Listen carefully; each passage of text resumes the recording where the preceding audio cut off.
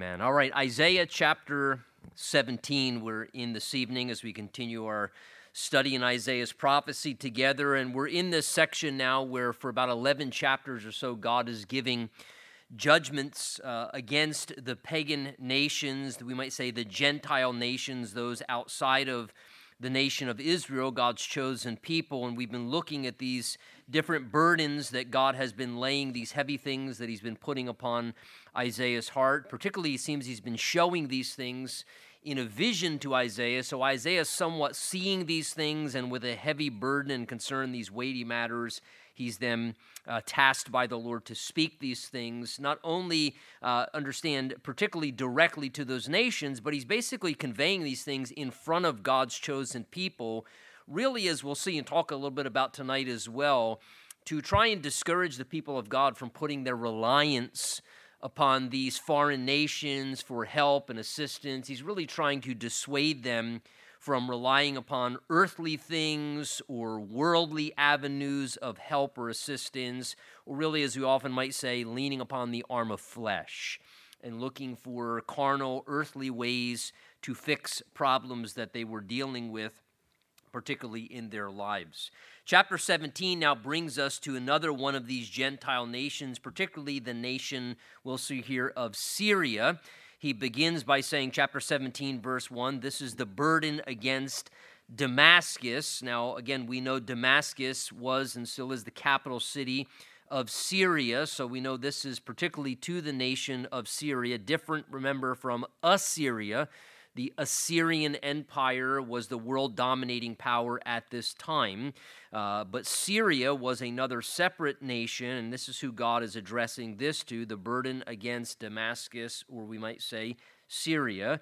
Behold, Damascus, he says, verse 1, will cease from being a city and will be a ruinous heap. So, this has actually happened, if you do any little bit of research in history, this has happened numerous times to the city of Damascus there in Syria, whereas verse 1 describes they have actually ceased from being a city and have really gone into a completely ruinous condition, but they've often then rebuilt.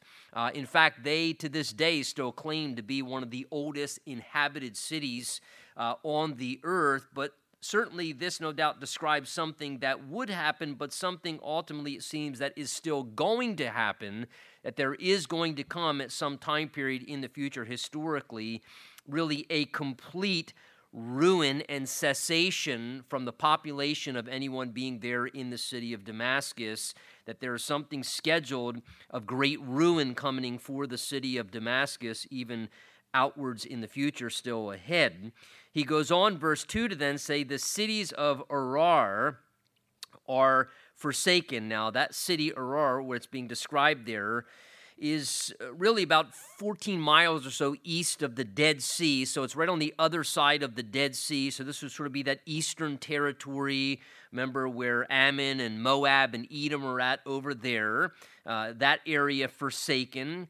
They will be for flocks which lie down, and no one will make them afraid. The picture here is that territory east of the Dead Sea, no one making the flocks afraid or the animals afraid. The idea is because it's basically completely unpopulated at that time.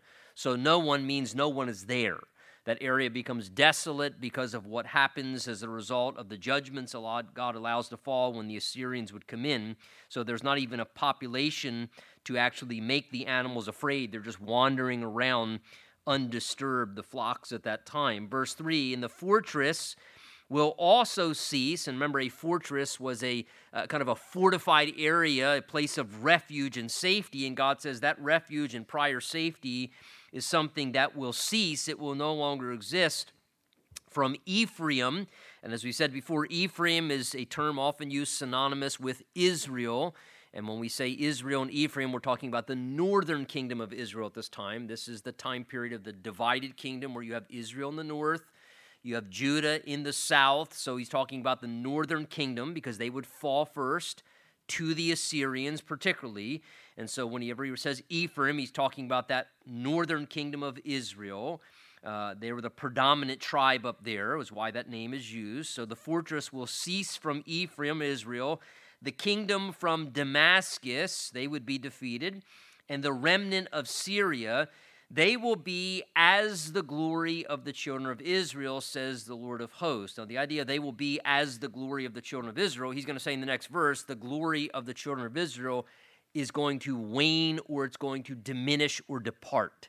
So the idea here is in the same way that Israel would fall, also Syria and Damascus would fall as well. Both Damascus as well as Israel, though they would make an alliance, they would still be defeated by the Assyrians.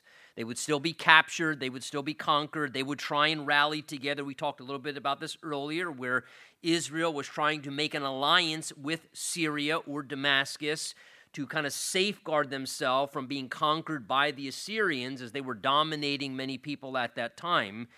But the Assyrian Empire, we know historically, conquered Damascus, which we're referring to here, in 732 BC. And it only took another 10 years, and then ultimately in 722 BC, they would conquer Israel or Ephraim as well. So God's basically, again, really trying to convey to his people here, this is a worthless effort. You're thinking that by going to the Syrians and going to Damascus to arrange some sort of a partnership or a coalition, that somehow you can save yourselves from the Assyrian Empire. And God's basically saying that is a worthless endeavor. It's an idea in your mind. It's your own carnal plan. It's your human way of trying to solve your own problem, rather than, as God keeps reproving them for, you're not depending upon me. Rather than trust me, rather than let me show my power and call upon me to help you and seek me in prayer and let me work and be dependent upon me, you keep going out and trying to do these little excursions and paths and ideas and plans on your own, going to foreign nations. Hey, maybe we can hire them. Maybe if we make an alliance with them. And God continues to keep saying this is utterly worthless because their glory is going to depart just like yours. In fact, God's saying their glory is going to depart a decade before yours. They're going to fall even prior to you. Verse 4, notice he now begins to speak particularly to his chosen people, Israel, directly. Here he refers to them as Jacob, saying, in that day it shall come to pass, notice, that the glory of Jacob will wane. And the fatness, the idea of, again, understand from an ancient perspective, being fat or fatness wasn't something that was a bad thing. That was an indication that you were prosperous. Most people who lived like commoners or who lived more poor were typically lean. Those who were able to put on any weight, it meant they ate well. So when the Bible talks about fatness, it's describing prosperity. Someone who's able to feast well, they have sumptuous meals. So it's a sign of prosperity, and God's saying that is going to diminish, and they're going to grow lean because they're no longer being in abundance and prosperity. Now, you notice where he uses the term Jacob here, particularly for Israel. Understand, remember, Jacob was the initial given name to Jacob. Remember, from the book of Genesis, you have Abraham, Isaac, Jacob, and then Jacob's name, remember, was changed to Israel.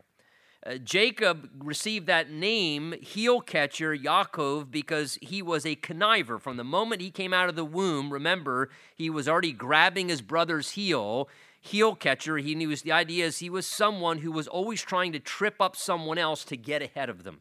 That's kind of what Jacob's personality was characterized by. He was someone who was always working an angle. He always had some plan that connected to getting ahead with the next plan. And rather than just do things upright before the Lord, Jacob was always conniving and deceiving and manipulating and working this person to then take care of that person. And Jacob just had this temperament about him where he was always a master deceiver and working angles and manipulating people. And eventually, remember, that really caught up to him. Because what you sow, you reap, and whatever you are, God will always bring someone else just a little bit more like you if that's what it takes to break you. And remember, that became Jacob's problem. Remember when he ultimately fell into hardship working for old Uncle Laban, who it says changed his wages 10 times, and remember kept ripping him off, told him he was going to marry the one daughter, and then did the old switcheroo because they would wear a veil on that day during the wedding ceremony, and he realized the master conniver got connived in a way like no one else had ever been before. So whenever God uses the term Jacob for his people Israel, a time of Jacob's trouble, we read that in the Old Testament, he's always referring to Israel in their rebellious state. That's what he's implying typically when you see the term Jacob, times when they're rebelling, when they're living outside of submission to God, because the word Israel means prince of God or governed by God. And eventually, remember, when God breaks Jacob, as God breaks him, and remember, he wrestles with the Lord, it says, all night, and still wouldn't submit, and ultimately God had to cripple him. And that's when he gave him the name Israel. And basically, it was necessary for God, you might say, he almost, if you would, had to cripple Jacob in order to be able to actually crown him and give him the blessings and do the things he wanted to do in his life. And the problem is that he was so much into conniving and deceiving and manipulating, God basically said, you're one of the toughest wrestling matches that anyone's ever given. But I guess if I'm going to have to, I'm going to dislocate your hip. I'm going to put you in pain and cripple you if that's what it takes, because I want to bless you. But you got to submit to me. And you'll never win wrestling against God.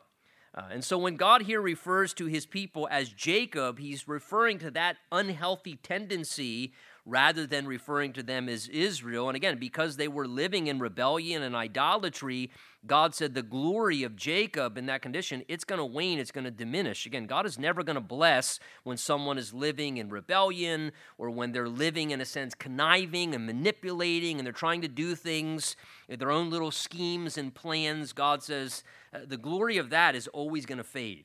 It's never going to last long term. And he says the glory of Jacob is going to begin to wane, and the fatness, the success, the prosperity of his fleshly efforts, it's going to start to grow lean. It's going to start to kind of wear off in time. God won't let it succeed. He then goes on, verse 5, to kind of further emphasize this, saying, and it shall be as, now notice he's speaking metaphorically, when the harvester gathers the grain and reaps the heads with his arm, it shall be as he who gathers heads of grain in the valley of Rephaim, yet the gleaning grapes will be left in it, like the shaking of an olive tree. But notice, only 2 or 3 olives at the top of the uppermost bough, 4 or 5 in its most fruitful branches, says the Lord of hosts. So what he's describing there metaphorically, as he talks about, diminishing the productivity and the fruitfulness of his people because they weren't living in right relationship with him,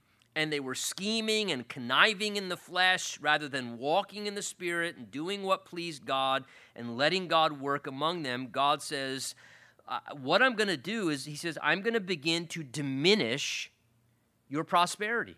I'm going to do whatever it takes to begin to get your attention. And he says, in essence, I'm just going to retract my blessing from you. And God can do that if that's what's necessary. If that's what it takes to get our attention or even to get a nation's attention, God can crush an economy. God can do anything that's necessary to let plans fail and things not work out. And he says the glory is going to begin to wane and to fade. The fatness is going to begin to grow lean. The excess, the prosperity, things are going to get lean. They're going to get difficult. And now he describes here in verses 5 and 6, using this analogy of their crops that will greatly underproduce. He says even the most fruitful bough will only have 4 or 5 olives on it. The idea there is a horrible harvest. The return is disastrous. It's extremely minimal, and it's like a failed crop. And this is what God's describing. I just won't let it succeed, God says. I'll just let things be very, very underproductive. Verse 7, and in that day a man will look to his maker, that is in the day of struggle, in the day of hardship, the day of lack. And his eyes will have then respect, reverence for the Holy One of Israel. He will not look to the altars, that is to the things that he was seeking after, the work of his hands, what he was trying to produce in his own efforts without God's involvement. He will not respect what his fingers have made, nor the wooden images, nor the incense altars. So notice, God would use hardship to prompt his people to look to him once again through desperation. That's what he's describing there. He will no longer look to his altars. He'll no longer rely on the work of his own hands, nor respect what his own fingers were creating. In other words, he would realize my efforts are failing horribly. This isn't working. I'm putting all this muscle and sweat and effort into this, and I'm trying my best to make this work, and I'm doing everything I can, and I'm building all these things, and with my hands, I'm accomplishing all these things and trying to endeavor, and none of it is working, and it's starting to get very difficult and very hard. But notice, it's in the midst of the hardship that God says that will be what will shift the focus of his people. That God would use the hardship, he would use the struggle to make them realize their own efforts are failing and will never work, and they need the help of God. And God has a way at times of getting our attention, whether individually or as a family or as a group of people or as a nation even, that he does not have problems making things get extremely difficult circumstantially if that's what it takes to shift our focus off of what is wrong and to put our attention and focus back upon him. He says it's in that day of great difficulty and hardship that a man will then look to his Maker, and his eyes will again begin to have proper reverence and respect for the Holy One of Israel. In other words, God, if you don't help, we're done. We need your help, God. We need your involvement once again. Verse 9, in that day his strong cities will be as a forsaken bough. Notice even the strongest of cities, like a bough off of a tree, an extension, completely forsaken, fruitless, the idea is. And an uppermost branch, which they left because of the children of Israel, and there will be desolation. Because, he comes back to again, verse 10, you have forgotten the God of your salvation, and have not been mindful of the rock of your stronghold. Therefore you will plant pleasant plants and set out foreign seedlings. In the day you will make your plant to grow, and in the morning you will make your seed to flourish. But the harvest, God says again, verse 11, the harvest will be a heap of ruins in the day of grief and desperate sorrow. Now notice God describes there, verse 10, the problem with them was, he says, that they had forgotten the God of their salvation and the rock, the stabilizing thing in their life that was really the foundation, their stronghold in their lives. Now understand, when the Bible says you have forgotten the God of your salvation, this isn't the idea here of amnesia set in or memory lapse, or, I forgot to call that person back, or I forgot to text them back. One of my greatest pet peeves under the sun, so I figured I'd launch it from the pulpit right there. I've forgotten to do this, or I've forgotten to do that. Man, wasn't there was someone in our lives that we used to honor and worship, and wasn't there someone who saved us and delivered us? It's not the idea here that they've forgotten God. When the Bible says the idea they've forgotten God, the indication there is that basically they have neglected and ignored God. The idea is they like forgetting something, like, you know what, I'm just so done with him, forget you. Right? We say that sometimes. Forget you, man. I am done with you. And the idea there is, going forward, I am going to ignore you, dismiss you, disregard you, and I'm putting you in the rearview mirror because I'm going to go do what I want to do. And that's the idea there, that they sadly, something had happened in their lives where they were pursuing their sin, or they wanted their own will and their own way so much. The picture there is when the people come to a place where they neglect God.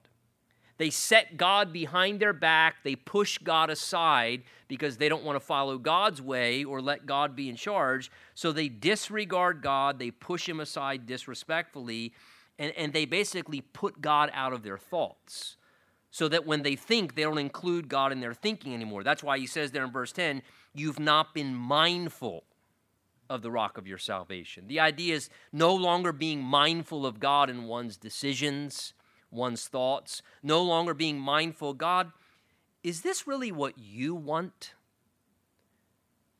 Maybe my idea, but is this really what you want? And really being mindful, would this please you? Would this be best for your glory? Would this be best for the people that you love and care about? Or is this just something on my mind? Because I don't know about you. I'd be the first to confess. There are times when I have things on my mind that not necessarily are the mind of the Lord. And I've had to humbly recognize that and learn that. I hope you have as well. There are times where we can even have good ideas that aren't God's ideas. There are times I believe we can even have, if you want to call them, godly ideas that still aren't God's ideas. They may be good, they may be godly. Paul the Apostle, remember in the book of Acts chapter 16, he tried to go into Asia to preach the gospel. I say that was not only a good idea, wouldn't you say that was a godly idea? Right? The Bible tells us that Jesus said, go into all the world and preach the gospel. And then here Paul tries to go into a particular territory to preach the gospel, and it says the Holy Spirit forbid him and hindered him. Why? Because that was not God's idea at that given moment for Paul to be doing that. God's idea was for him to go preach the gospel somewhere else. That's how the church of Philippi got planted.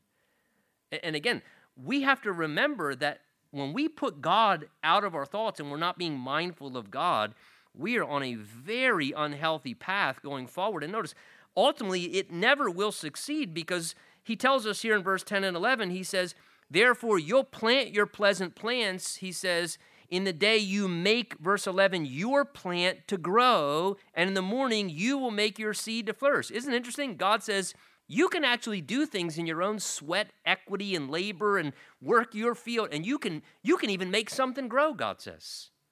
You can even make something flourish and succeed. And we can do that in our personal lives. I even hate to say, I think that can happen in the work of the Lord. I think it's possible to make a church grow or make a ministry flourish in completely carnal ways. Because if you appeal to people's carnal nature, then you can do things to manipulate people. And I hate to say it, but sometimes I think Christians are more easily manipulated than worldly people are. Because people prey upon them with spiritual terms and spiritual jargon and language and thus saith the Lord and God showed me this and they get manipulated almost worse than people in the world do. And so we can make something grow, make something flourish, but look, God says, you're trying to make your plant grow and you're making your seed flourish, but look what God says, verse 11, but the harvest will be a heap of ruins. God says, you made it grow, but he says it's going to end up just in complete ruins because I didn't make it grow. That wasn't something I was doing, it was what you were doing, and therefore it's going to end up in a day of grief, he says, and desperate sorrow. Verse 12, he then says to his people, woe to the multitude of many people who make a noise like the roar of the seas and the rushing of the nations, that make rushing like the rushing of mighty waters. The nations will rush like the rushing of many waters. You get the idea here of pretty heavy waves are coming. That's the analogy God's picturing. But God will rebuke them, and they will flee far away. So the Assyrians would come in. They would come in with intensity, and like waves of rushing water, they would take out territory after territory after territory. And it would look like that they were going to ultimately, even as they conquered the northern kingdom, that they were going to conquer, remember, Judah and the southern kingdom too. And as you've already talked about, God will rebuke them in one night as he sends out that angel of the Lord. And 185,000 Assyrian troops are put to death, and they turn around and they go away, and they leave Judah and Jerusalem alone. And so God, again, is reminding his people here, listen, if I need to, I can rebuke them, and they will flee far away and be chased like the chaff of the mountains before the wind, like a rolling thing before the whirlwind. Behold, even at eventide trouble. And that's how it happened. Remember, in one evening, trouble came. The angel of the Lord went out, protected Judah, the southern kingdom, and before the morning, he is no more. That's exactly what would happen. By morning, the problem was solved. One night, God brought a change of events. This is the portion of those who plunder us and the lot of those who rob us. Again, what God's heart is, despite what the nations do in their power, God says, I can easily address anything. I can confront and change anything necessary as needed. And God's main point to his people here, he's trying to drive home to them, is he's trying to say, look, I don't want you to trust in the worthless help of the Syrians. Don't trust them. Rely on me, God says. Look to me for your power, for your protection. Let me be your resource, not worldly things and fleshly avenues. Instead, depend fully upon me. Chapter 18, he begins saying, woe to the land shadowed with buzzing wings, and that seems to be a picturesque way describing perhaps the locust swarms that would be particularly characterized in this territory, Ethiopia, Cush, and beyond, likely describing that, the land of buzzing wings, which is beyond the rivers of Ethiopia. Now, this would be ancient Ethiopia, what we often refer to, you'll see as Cush, other places in the Bible. It encompasses more than just what we know of present-day Ethiopia, kind of that area there of the Egypt, Ethiopia, that particular section there of kind of northeastern Africa, and even beyond that, because notice he says here, beyond the rivers of Ethiopia, which sends ambassadors by sea, even vessels of reed on the water, saying, and the idea here is the encouragement, these regions beyond Ethiopia,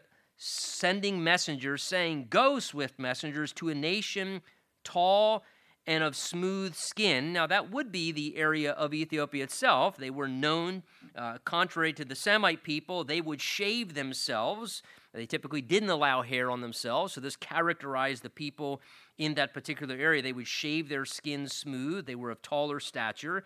To a people terrible from the beginning onward, a nation powerful and treading down, whose land the rivers divide. So what this is describing here is people groups from beyond the area of Ethiopia, recognizing the Assyrians are conquering people left and right.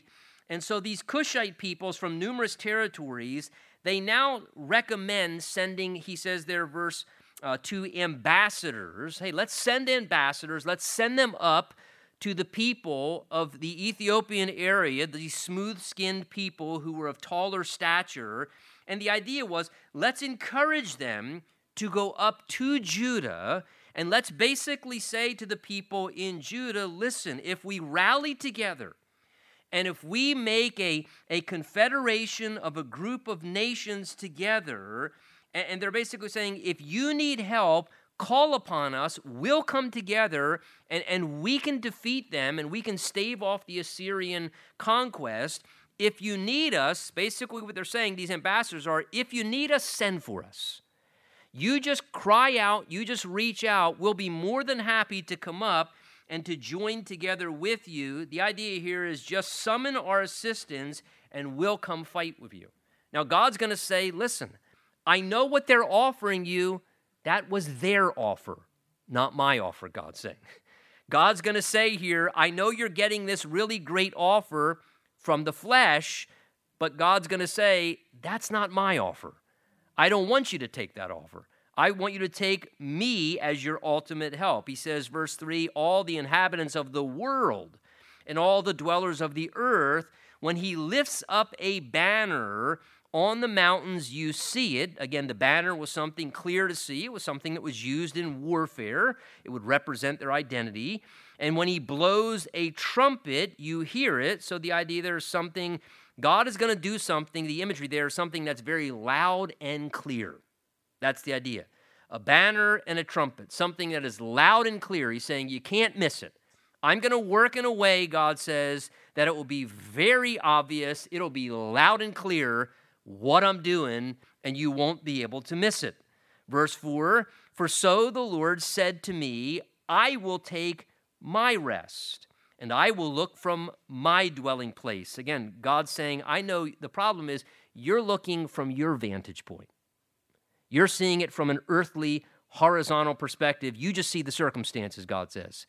But I'm at complete rest, God says. Up here, from my vantage point in heaven, I see things completely differently. Because God sees all the dots on the map. He sees all the situations, the circumstances. He sees not only the present moment, but he sees the next day, the day after, a week after, a month after.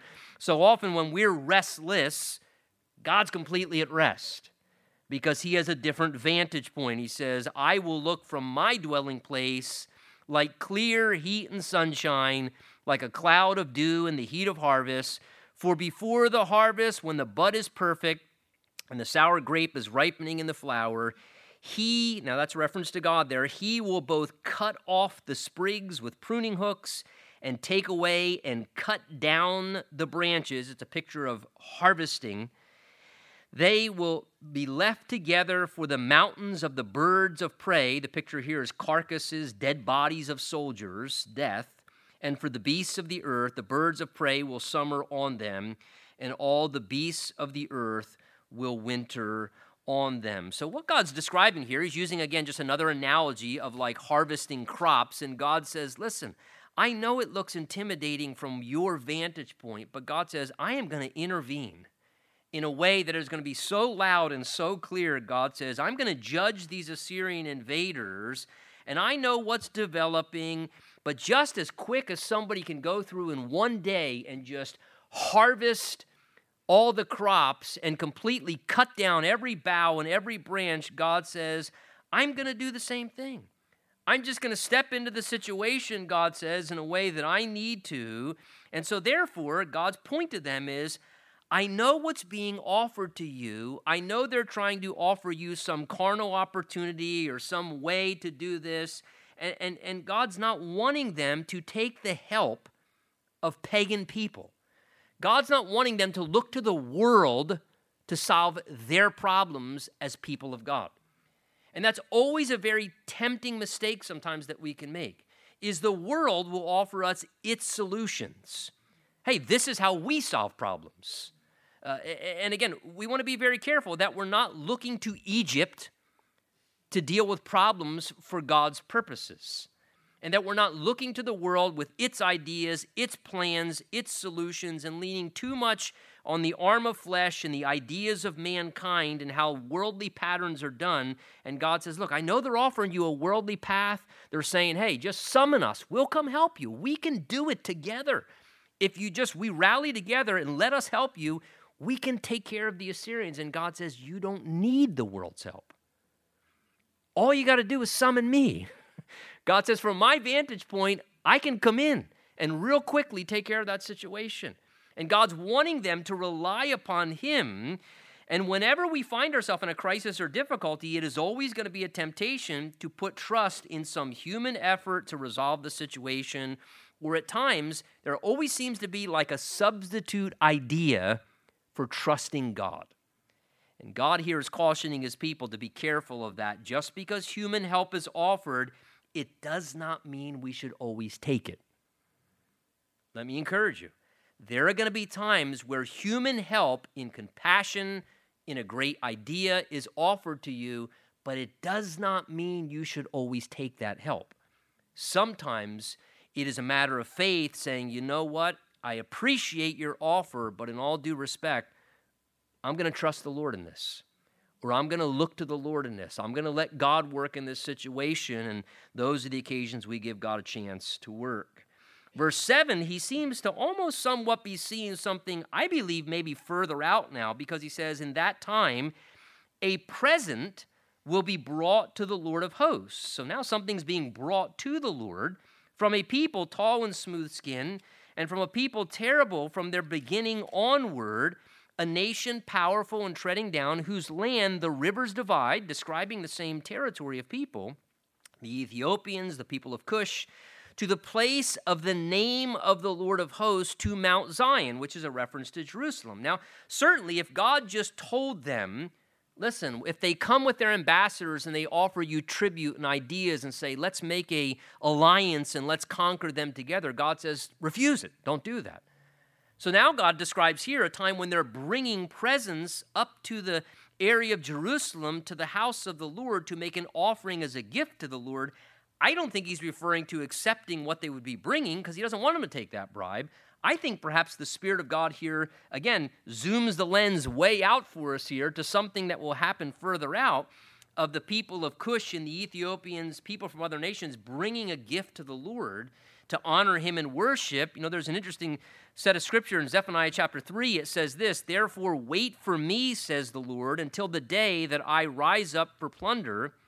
My determination is to gather the nations to my assembly of kingdoms, to pour on them my indignation and fierce anger, and the earth shall be devoured with the fire of my jealousy. For then," God says, "I will restore to the people a pure language, that they may call on the name of the Lord to serve him with one accord." The idea is multiple foreign nations serving God with one accord. We know that's going to happen in the time of the kingdom age when Jesus is back on the earth. But then Zephaniah 3, that section concludes saying this, "From beyond the rivers of Ethiopia, my worshipers, the daughter of my dispersed ones, shall bring my offering."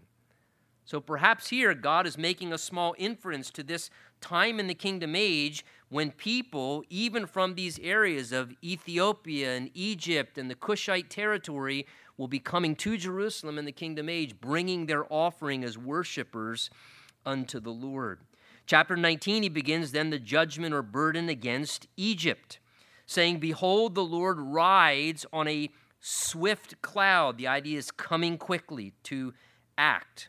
"And one will come into Egypt. The idols of Egypt will totter at his presence." The idea is overwhelmed by the mighty presence of the Lord. "And the heart of Egypt will melt in its midst. And I will set Egyptians against Egyptians. Everyone will fight against his brother, everyone against his neighbor, city against city, kingdom against kingdom." And again, remember, the Egyptian territory was broken into multiple different provinces. So he's describing here this prophecy now, again, to discourage his people, as he already did regarding Syria, regarding the people of the Cushite territory, the Ethiopians in the river beyond, and now the same thing regarding the Egyptians. God is going to say, don't go to Egypt for help. Don't rest on Egypt's assistance, for they need help just as much as anybody else because they themselves are going to be defeated. They're a worthless, vain effort to rely upon them. God describes here a time when they would begin to have their own demise as God would stir up somewhat of a civil war among their multiple territories, city against city, Egyptians against Egyptians. They would begin to have inward strife and civil war amongst themselves as a nation, which would cause their downfall. Verse 3, "The spirit of the Lord," or of Egypt, will fail in its midst. "I will destroy their counsel," God says. "They will consult the idols and the charmers, the mediums and the sorcerers, and the Egyptians," he says, verse 4, here's what's going to happen to them, God says, "I gave into the hand of a cruel master. A fierce king will rule over them, says the Lord of hosts." And again, the Assyrians ultimately conquered the Egyptians in 671 BC. So again, God's saying, listen, their destiny is to be conquered as well.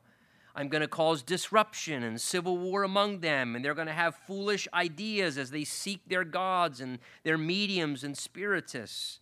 Verse 5, God says regarding the fall of Egypt and his judgment against them for their own sin and wrongdoing, he says, verse 5, "The waters will fail from the sea, and the river," now that's a reference to the Nile River in Egypt, "the river will be wasted and dried up.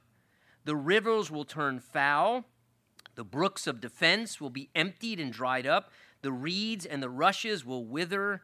The papyrus reeds by the river, by the mouth of the river, and everything sown by the river will wither, be driven away, and be no more." And then the problematic thing because of that also, verse 8, "The fishermen will mourn, and those who lament will cast hooks into the river, and they will languish who spread nets on the waters." Now, what he's describing here remember, the Nile River in Egypt, that was their lifeline.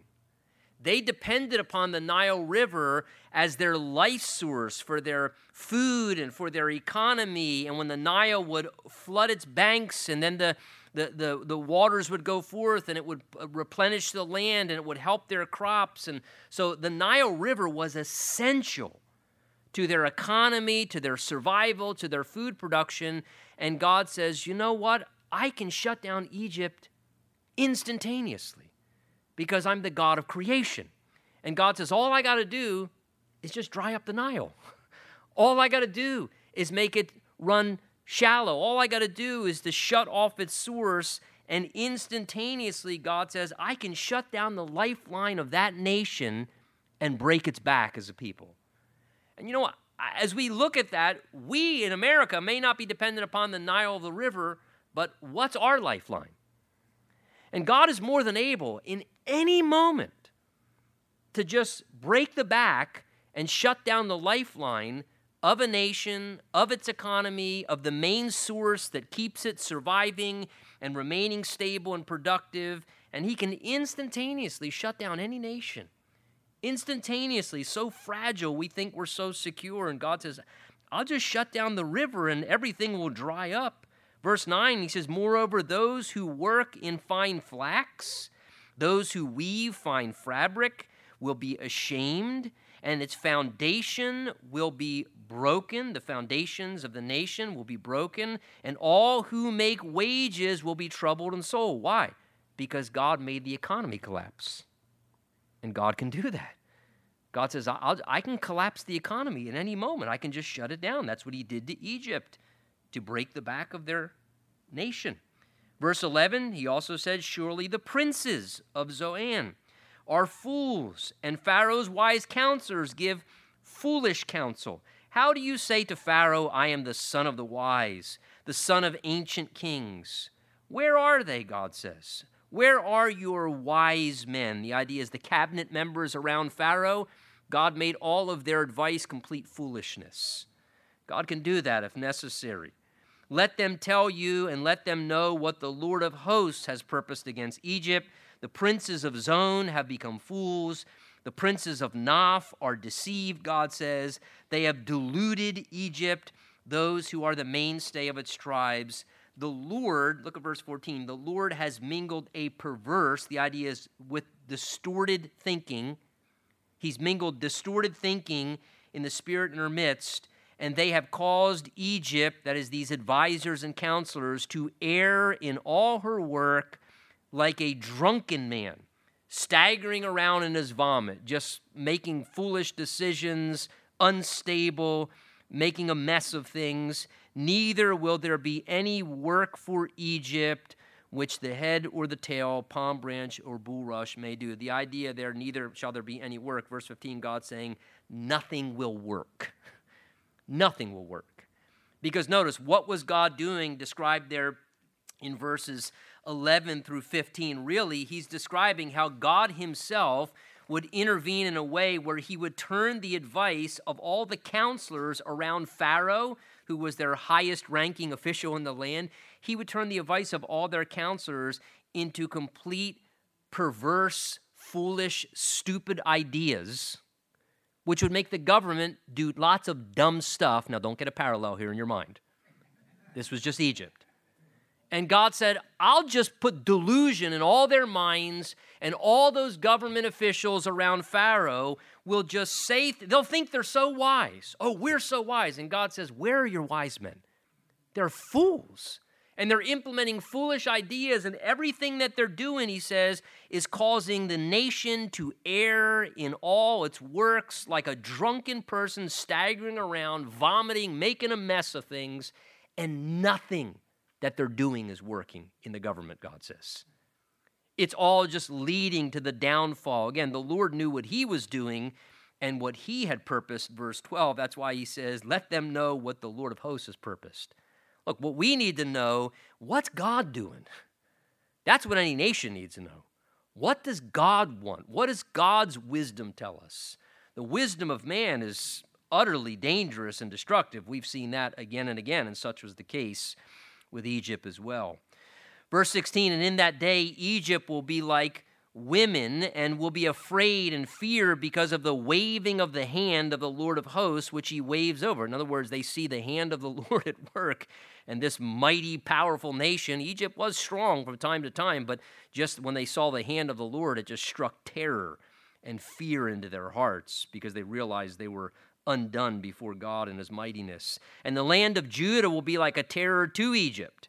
Everyone who makes mention of it will be afraid in himself because of the counsel of the Lord of hosts, which he has determined. Again, when they realize that God's determined certain things, it says that they begin to be humbled and broken in fear because they realize the hand of the Lord has determined their doom and their judgment, and it's bringing shock waves of fear among them because they're realizing, we don't understand.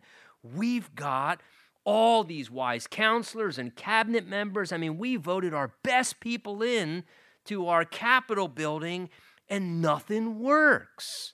Nothing works. Why? Because you're ignoring God. And it's the same in our government. You can get the smartest, most educated people on the planet and stick them in the Capitol and stick them in the White House, but if God is not honored, the Bible says righteousness exalts a nation, sin is a reproach to any people. And nothing will work. Nothing will work. And it didn't work for Egypt in that way either, and that's what God was trying to show his people. Don't rely on Egypt, God's saying. They don't know what they're doing. They're worldly. They have no understanding of what I'm doing, God would say. Now look what God describes as the chapter here concludes in verse 18 throughout. He now begins to go from talking about Egypt being something that cannot save his people, and now he begins to talk about Egypt actually being saved by God. And I think we're, again, zooming the lens out here to things in the latter days. He says, notice the repetition, in that day, in that day. We're looking at something beyond. In that day, 5 cities in the land of Egypt will speak the language of Canaan and swear by the Lord of hosts, one will be called the city of destruction. And in that day there will be an altar to the Lord in the midst of the land of Egypt, and a pillar to the Lord at its border. So what he's describing here, notice that there's coming a day, he says, when the Egyptians, remember we read that verse from Zephaniah, God will give a pure language. It seems like a universal one language to all communicate in worship to the Lord, that all nations will come together. And here he describes a time when the people of Egypt will want to speak the language of Canaan, that is the language of the Jews, because they want to go to Yahweh God, to the God of Israel, to worship him. And this, of course, will happen, we know, in the time of the kingdom age when Jesus is there reigning in Israel, in Jerusalem. The Bible tells us in the other prophetic books that 10 men will grab the sleeve of a Jew and say, take us up because we have heard that God is in your midst. And so here there's this reference to them coming. Even he describes there an altar to Yahweh God in the midst of Egypt. Notice, they recognize the one true God of Israel. There's a time coming when that will be something that they are recognizing. Israel is the one true God. Verse 20, and it will be for a sign and a witness to the Lord of hosts in the land of Egypt, for they will cry to the Lord because of the oppressors, and he will send them, look at this, send them a Savior and a mighty one. And aren't you glad that our Savior is a mighty one? He's not a weak one. Again, he's going to send them a Savior. Jesus will come in his second coming and set up his kingdom, and he will send a Savior not just to you and I, not just to the Jews. God loves the world. God loves Egyptians and Assyrians and Syrians and Iranians and Persians and Greeks and Russians and God loves all nations. And this is the point here. God says, I'm going to send and I'm going to bring salvation to the Egyptians. I want to save Egyptians, God says, and deliver them. And then the Lord will be known, notice, Yahweh God, the Lord will be known in Egypt. And the Egyptians will know the Lord in that day. Again, talking about the day of the kingdom age. And will make sacrifice and offering. And they will make a vow to the Lord and perform it. So notice, not only making a vow to the Lord, but even performing their vows to the Lord obediently, out of love and obedience to him. Verse 22, and the Lord will strike Egypt, he will strike it and heal it, and they will return to the Lord, and he will be entreated by them and heal them. Interesting what God was willing to do, notice, to bring healing to the nation of Egypt. It says he will strike them and he will heal them. Notice, God can do both. And if necessary, in order for God to bring healing, God is willing to strike and to bring pain and to bring, if you would, hurt. Hear me, not harm, but hurt. God is willing to bring pain and to bring hurt and to strike with such things if that's what it takes to bring a deeper, more necessary healing. And God's willing to do that for a nation. And look, if we're willing to be honest and humble before the Lord, God's willing at times to do that as well. In Hosea 6, God says the same thing, that God says, I will strike and I'll hurt, but I'll also heal. And so sometimes if that's what it takes to cause us to turn to the Lord or to return to the Lord, God said, I will strike Egypt, he says, but I'll also heal them. And it took striking them to be able to bring healing into their lives. And so if the Lord has had to strike affliction or pain or grief or hardship to a degree in your life to bring a measure of healing in your life, don't despise that. That's an act of his love. Would you agree if a surgeon is going to accomplish something to bring your healing, they're going to have to bring a degree of pain to produce an ultimate healing, right? It hurts to get a surgery, but that pain ultimately leads to the ultimate healing as the result of the surgery. And so God's a good physician. Now, what's interesting, notice this little phrase there, don't miss it. Verse 22, it says of Egypt, they will return to the Lord. Now, isn't that interesting? To return means at one time they were in relationship with the Lord. God's saying Egypt will return to the Lord. What does that mean? I'm not 100% sure. You have to ask the Lord. It could be an indication when was a time when when Egypt was in right relationship with the Lord, and then ultimately at the time of the kingdom age, God says, I'm going to strike and heal them, and they'll return back to me in the way they once did serve me. Well, could be a reference to the time period in the days after the early church when the gospel went forth to many different nations, and there was at one time a very strong Christian presence that did exist in Egypt. And so it could be when the different people went back after Pentecost, when the Spirit fell, and there were people there, remember, of all different nations, that the gospel went back to Egypt, and maybe for a time period there was great presence of honoring the Lord there, and God's kind of, in a sense, again, he's seeing that further out, that Egypt would embrace Yahweh God, they would know even the Lord Jesus Christ, and that there's going to come a time when God brings them back into right relationship with him once again as a people nationally. Again, that's conjecture, I'm just speculating, and I admit that, but interesting that they will return to the Lord. God will bring them back. And in that day, verse 23, there will be a highway from Egypt to Assyria, and the Assyrian will come into Egypt, the Egyptian will go into Assyria, and the Egyptians will serve with the Assyrians. And in that day, there will be one of three with, watch this, Egypt and Assyria, and a blessing in the midst of the land, whom the Lord of hosts shall bless. And why was God's blessing going to be there? Saying, blessed is Egypt, my people, Assyria, the work of my hands, and Israel, my inheritance.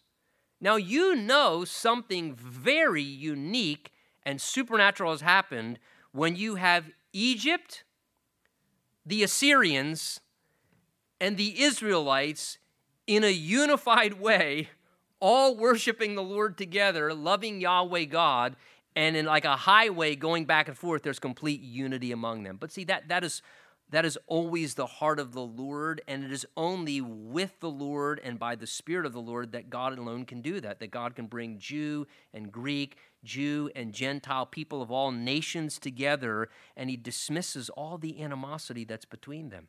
And that's what's going to happen in heaven anyway. Every tribe, tongue, nation, and again, you know something marvelous has happened when all these barriers have been broken down.